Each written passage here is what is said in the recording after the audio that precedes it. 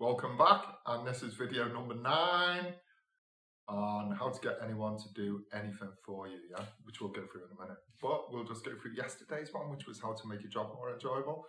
You know, jobs are jobs at the end of the day, guys. You know, when you first started that job, you probably went for that job because it was something you really wanted, or if it was something you just needed, then maybe you forgot to use it as a stepping stone and move on. But your job is really important. You spend a lot of time there, enjoy it. If you don't enjoy it, change it, You can even get qualifications online now, do anything you want. You can become a millionaire if you want to. You can do vlogs, YouTubing, gaming. You can make money doing anything nowadays. You know, the future is yours. You just have to determine what it is that you want and go for it. But we'll discuss all that later in another video, But today is how to get people to do anything for you. Because I guess, you know, we forget a lot of things when we're adults. For some reason, you know, our parents teach us loads of things, but as we get older, we seem to get caught up with so many other things that we forget about all the important things. And one of those things is really, really good manners.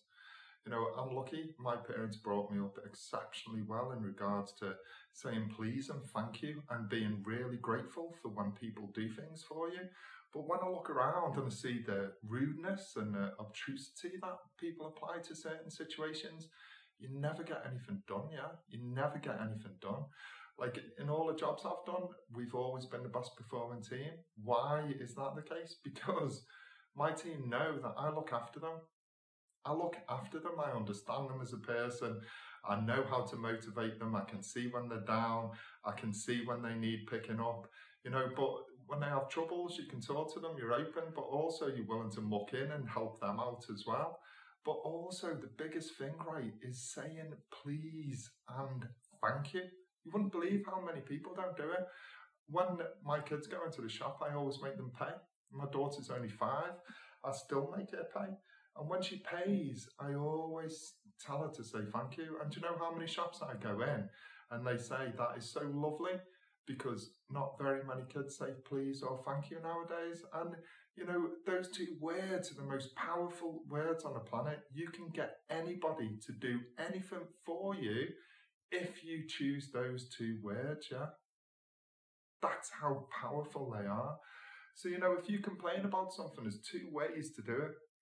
You phone up, you rant and rave because you're really angry, your holiday, you know, the hotel's full of cockroaches, it's disgusting, it's not like what it was on a brochure, and, you know, you can scream, you can shout, and all that happens is you just upset the person on the other end of the phone, and they're just like you.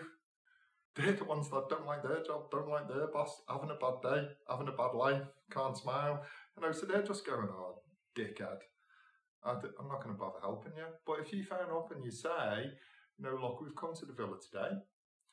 It's not really to our expectations. There's cockroaches running around everywhere. We've got little kids. We're a little bit worried about them catching things. You know, would you be able to sort it out for us, please? And we will be ever so grateful, because, you know, we paid a lot of money for the holiday. We have got high expectations, you know, and we know you're a company that we can trust. That's why we paid our money with you. I would really be very grateful if you could help me out, please. And then you get a very much different response, The person will go, oh my God, this person's being polite. They're being nice, I'll help them, And then when they help them, they say, you then big them up, you know, look, I am so grateful for all the help you're offering. I am so pleased that you're willing to help me. You don't know how much that means to me. And they will then think, you know, God, this person's lovely. I really want to help them. The same please, the same thank you.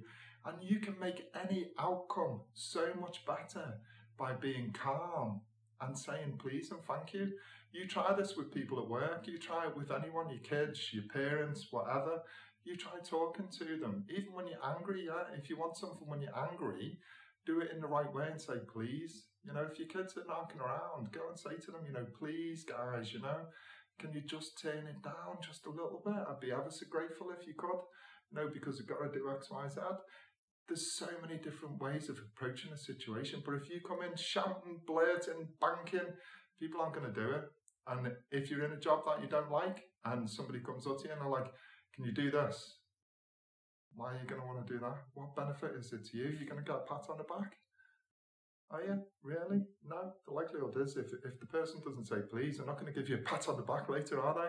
Do you know what I mean? There's different ways of motivating people. When you walk into work, if you've got a receptionist or the admin department, say hi. Good morning.